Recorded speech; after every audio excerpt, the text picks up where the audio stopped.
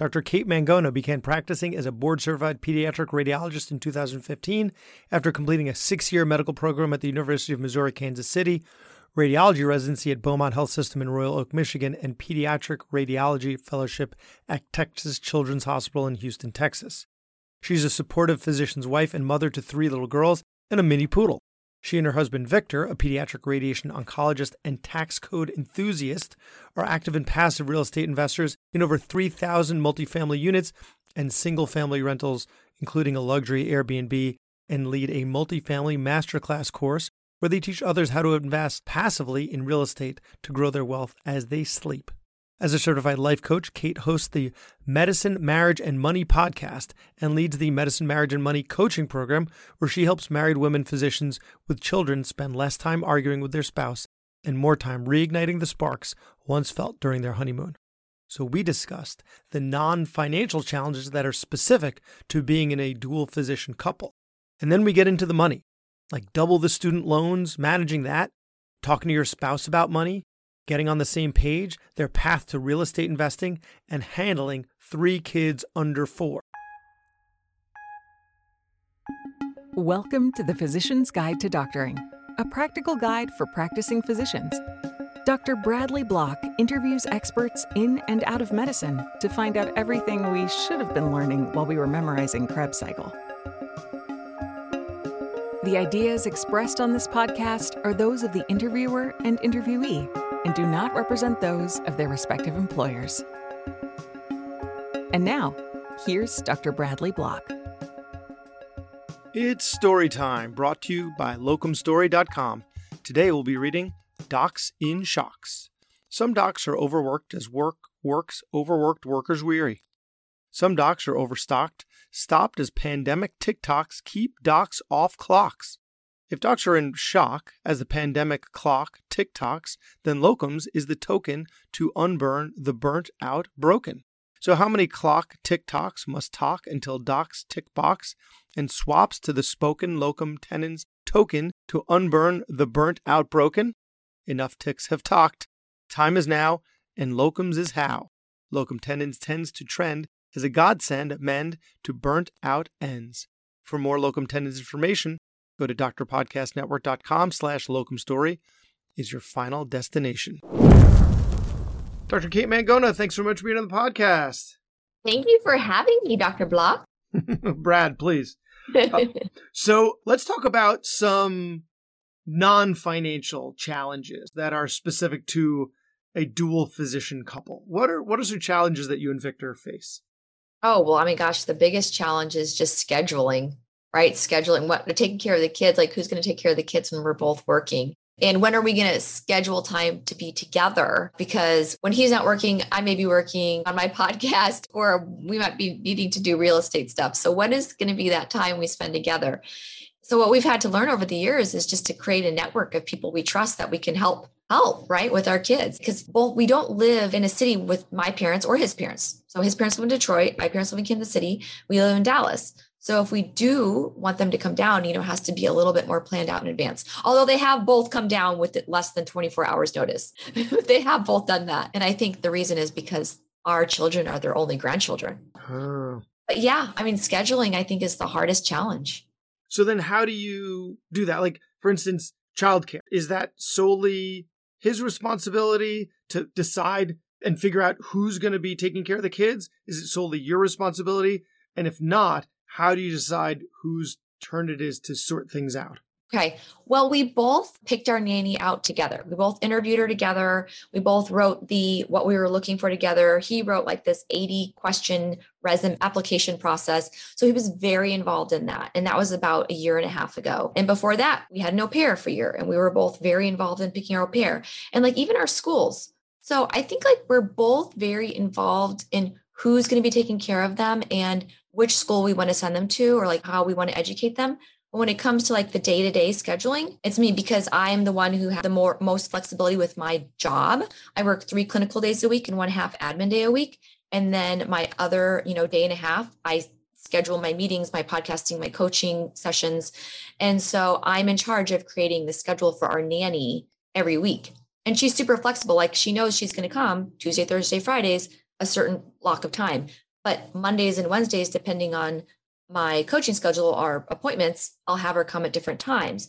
And then I'm going to, if she's not available, text one of her 3 sisters. So she's got 2 sisters who routinely help us too, like on the weekends, because she prefers not to be the weekend. So I'm the one who kind of sets up the weekly schedule and makes sure that we schedule in time for me and Victor by having like a babysitter on a Saturday night or a Friday night. And it just works out because I'm kind of in charge of the calendar. So you're jointly the CEOs and you're also the COO. So you're responsible for executing, but you both created the infrastructure. So what about scheduling dates? What does that look like? Oh, like by the seat of our pants, total last minute. Like I just put it on the calendar.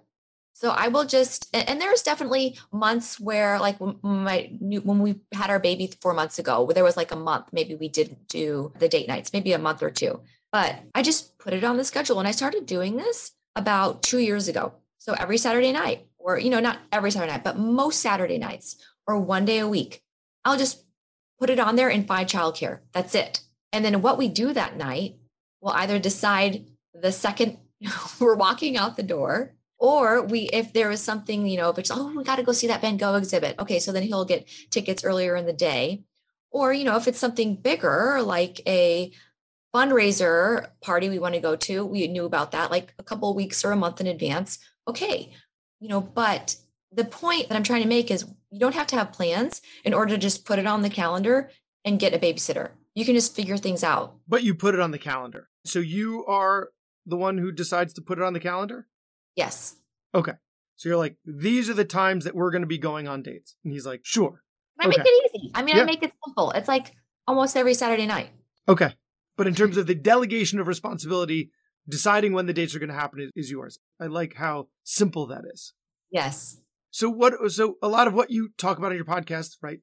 Financial. So one of the challenges that dual physicians might have, and not even dual physicians, but anyone who comes out with student loans, how do you manage dual student loans? How did you guys work that out?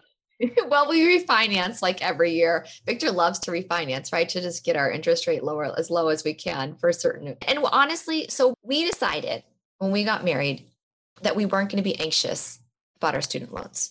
And it wasn't going to be one of those things we were going to just hate having. And we consider it, our good debt, right? It provided us with an opportunity to become a physician. Without those loans, he probably would not have become a physician.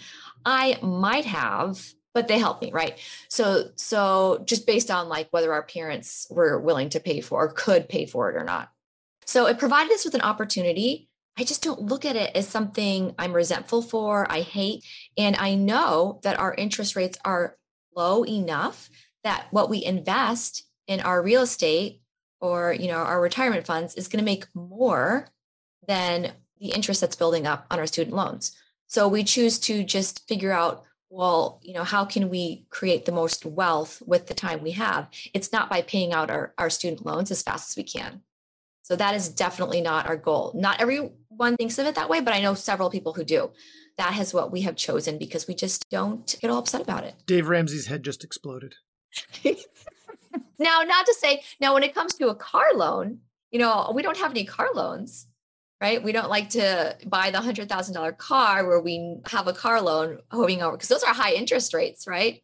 So we choose to not have certain loans. But mortgages, okay, bring it on. Yeah, that's also with us. That's a way that we can manage our spending. If I can't pay for it with cash, I can't have it. When we renovated our house, we said we're not going to take out some construction mortgage and then roll it into our mortgage, even though the interest rate on our mortgage is low. We could do that, and it might make financial sense even to do that. But it was, if we can't afford it and pay for it with cash, we're not going to do it. A lot of times for myself, I have to hide money from myself, right? So everything that I do has to be automated in order to prevent me from having access to that money to spend it. No, that's exactly what Victor and I do. We don't even see our paychecks. They go directly into our Vanguard investment account. And when we need the money to pay the bills, we'll transfer it to our check. We'll transfer certain sums to our checking.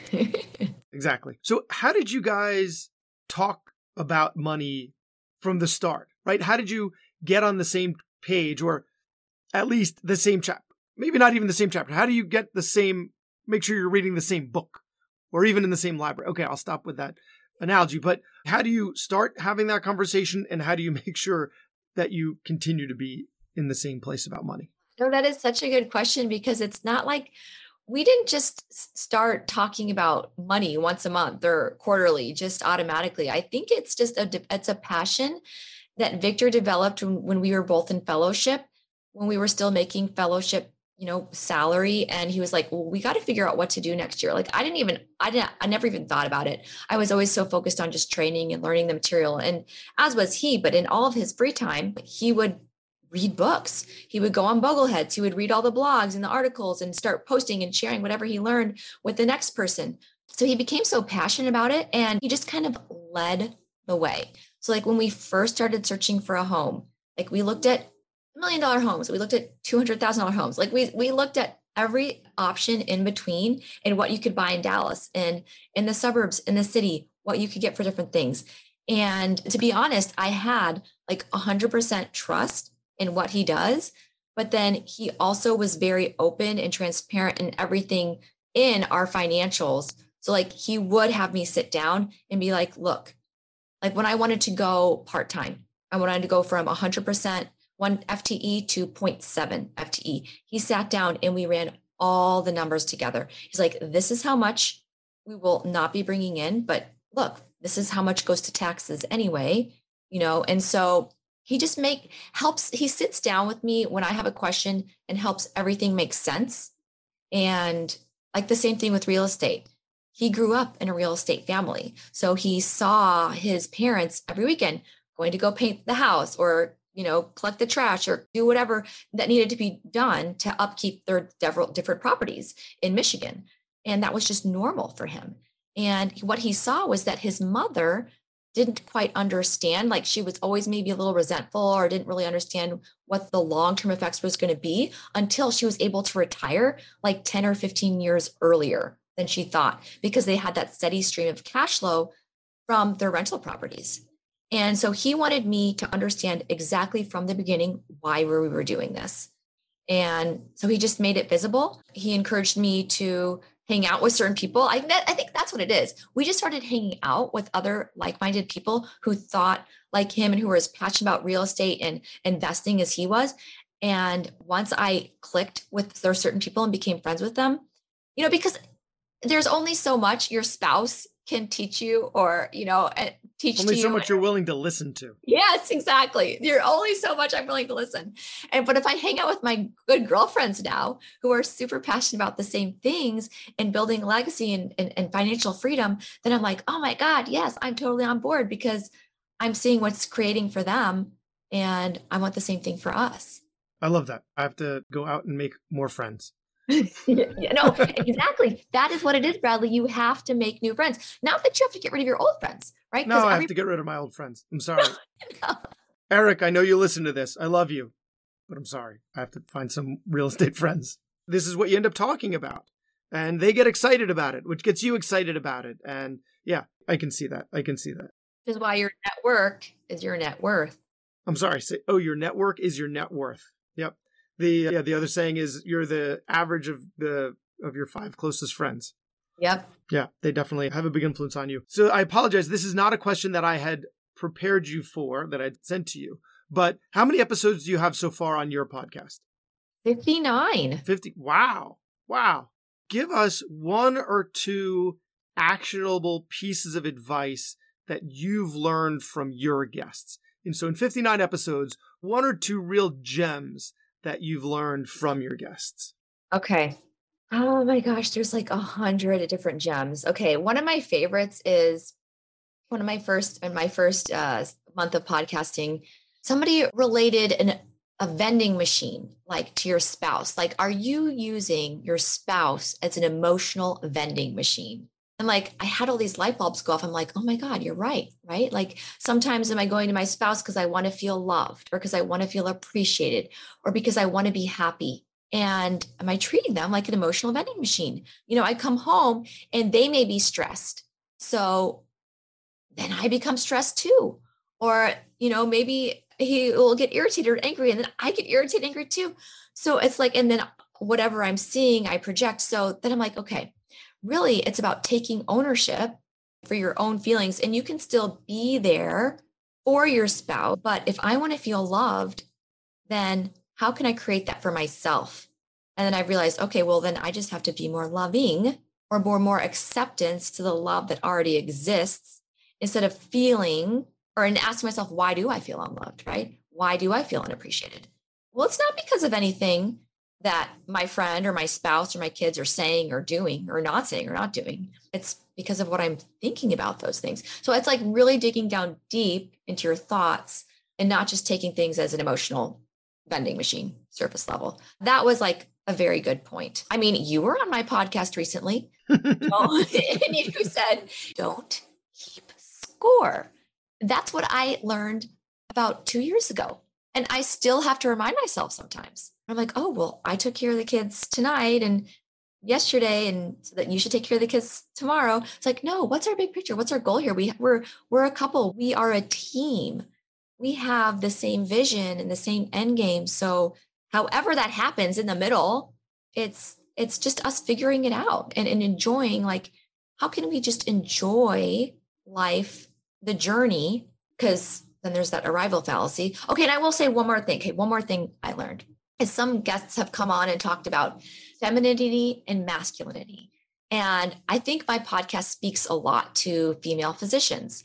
And we tend to be very career driven, very outspoken, very opinionated, maybe stubborn. And when we show up that way at work, when we come home, it's hard to turn that switch off. But when we first fell in love, if we are more feminine, not that all females are, some females are more masculine and some are more feminine, but if you have that more feminine vibe and that's how you showed up when you first met your spouse and fell in love with your spouse, that's what they love about you. They love that light, that air, that carefree type of vibe. And so when you stop showing up that way, and it can happen very slowly over time, once you have kids, once you get the career, once you've got all these responsibilities, got to pay the bills, manage the house. It's hard to see unless you step outside yourself and look, am I showing up as that fun person that I want to be around? Because if you don't want to be around yourself, why does your spouse want to be around you? Otherwise, it's bait and switch, right? You were this one person and then switch. Yeah, not fair, not fair. No bait and switch.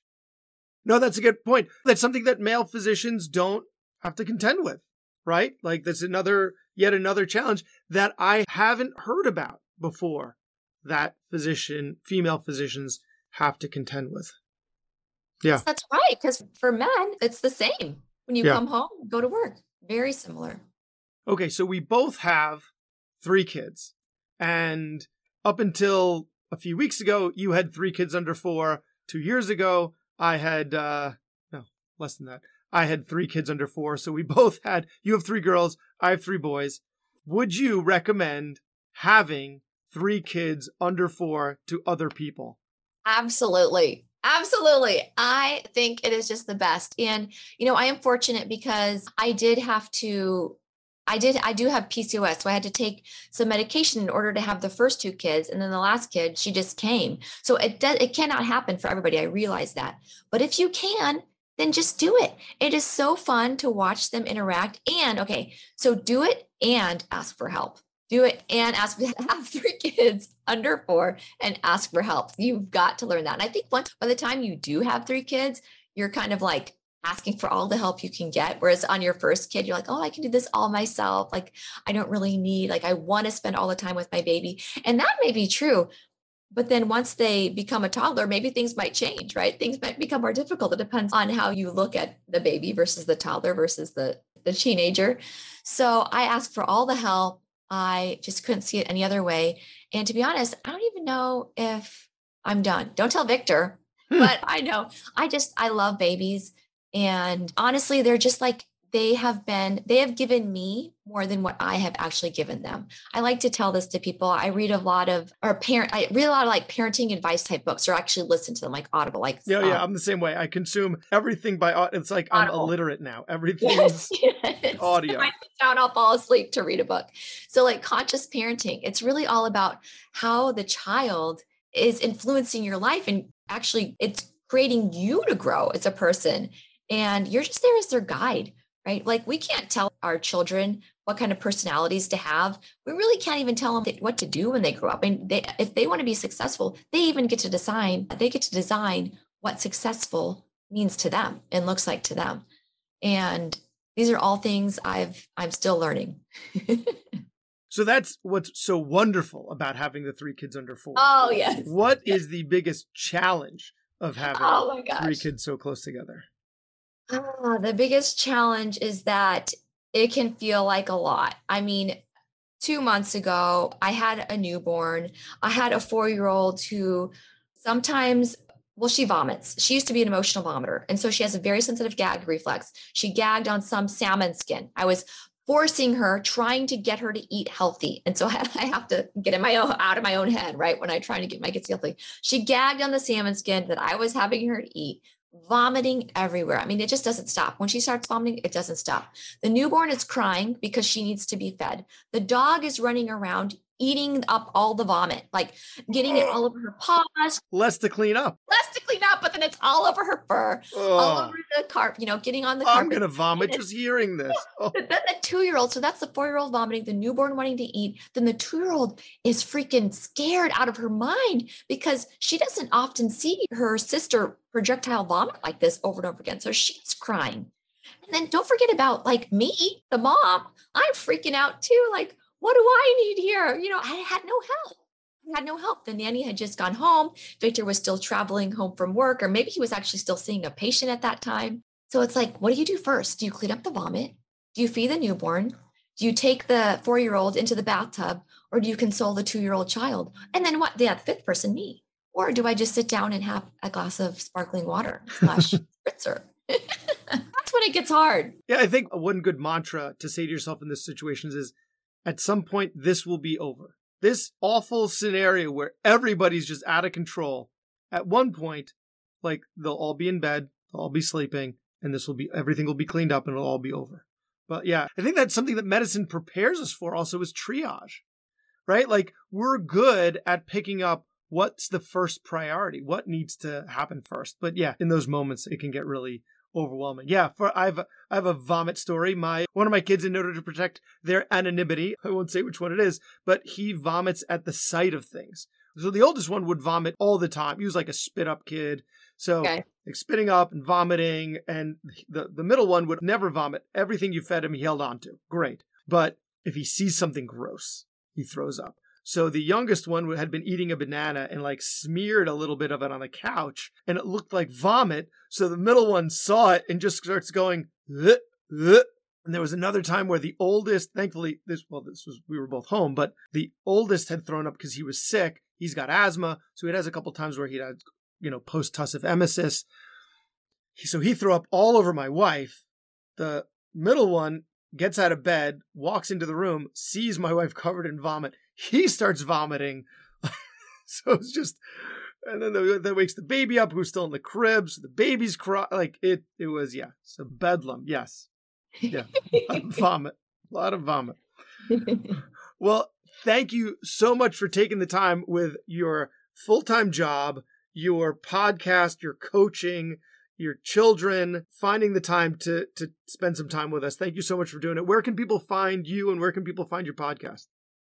So medicine, marriage, and money. Medicine because I became a doctor, then I got married, then I started making money. So medicine, marriage, and money is a podcast that you can listen to.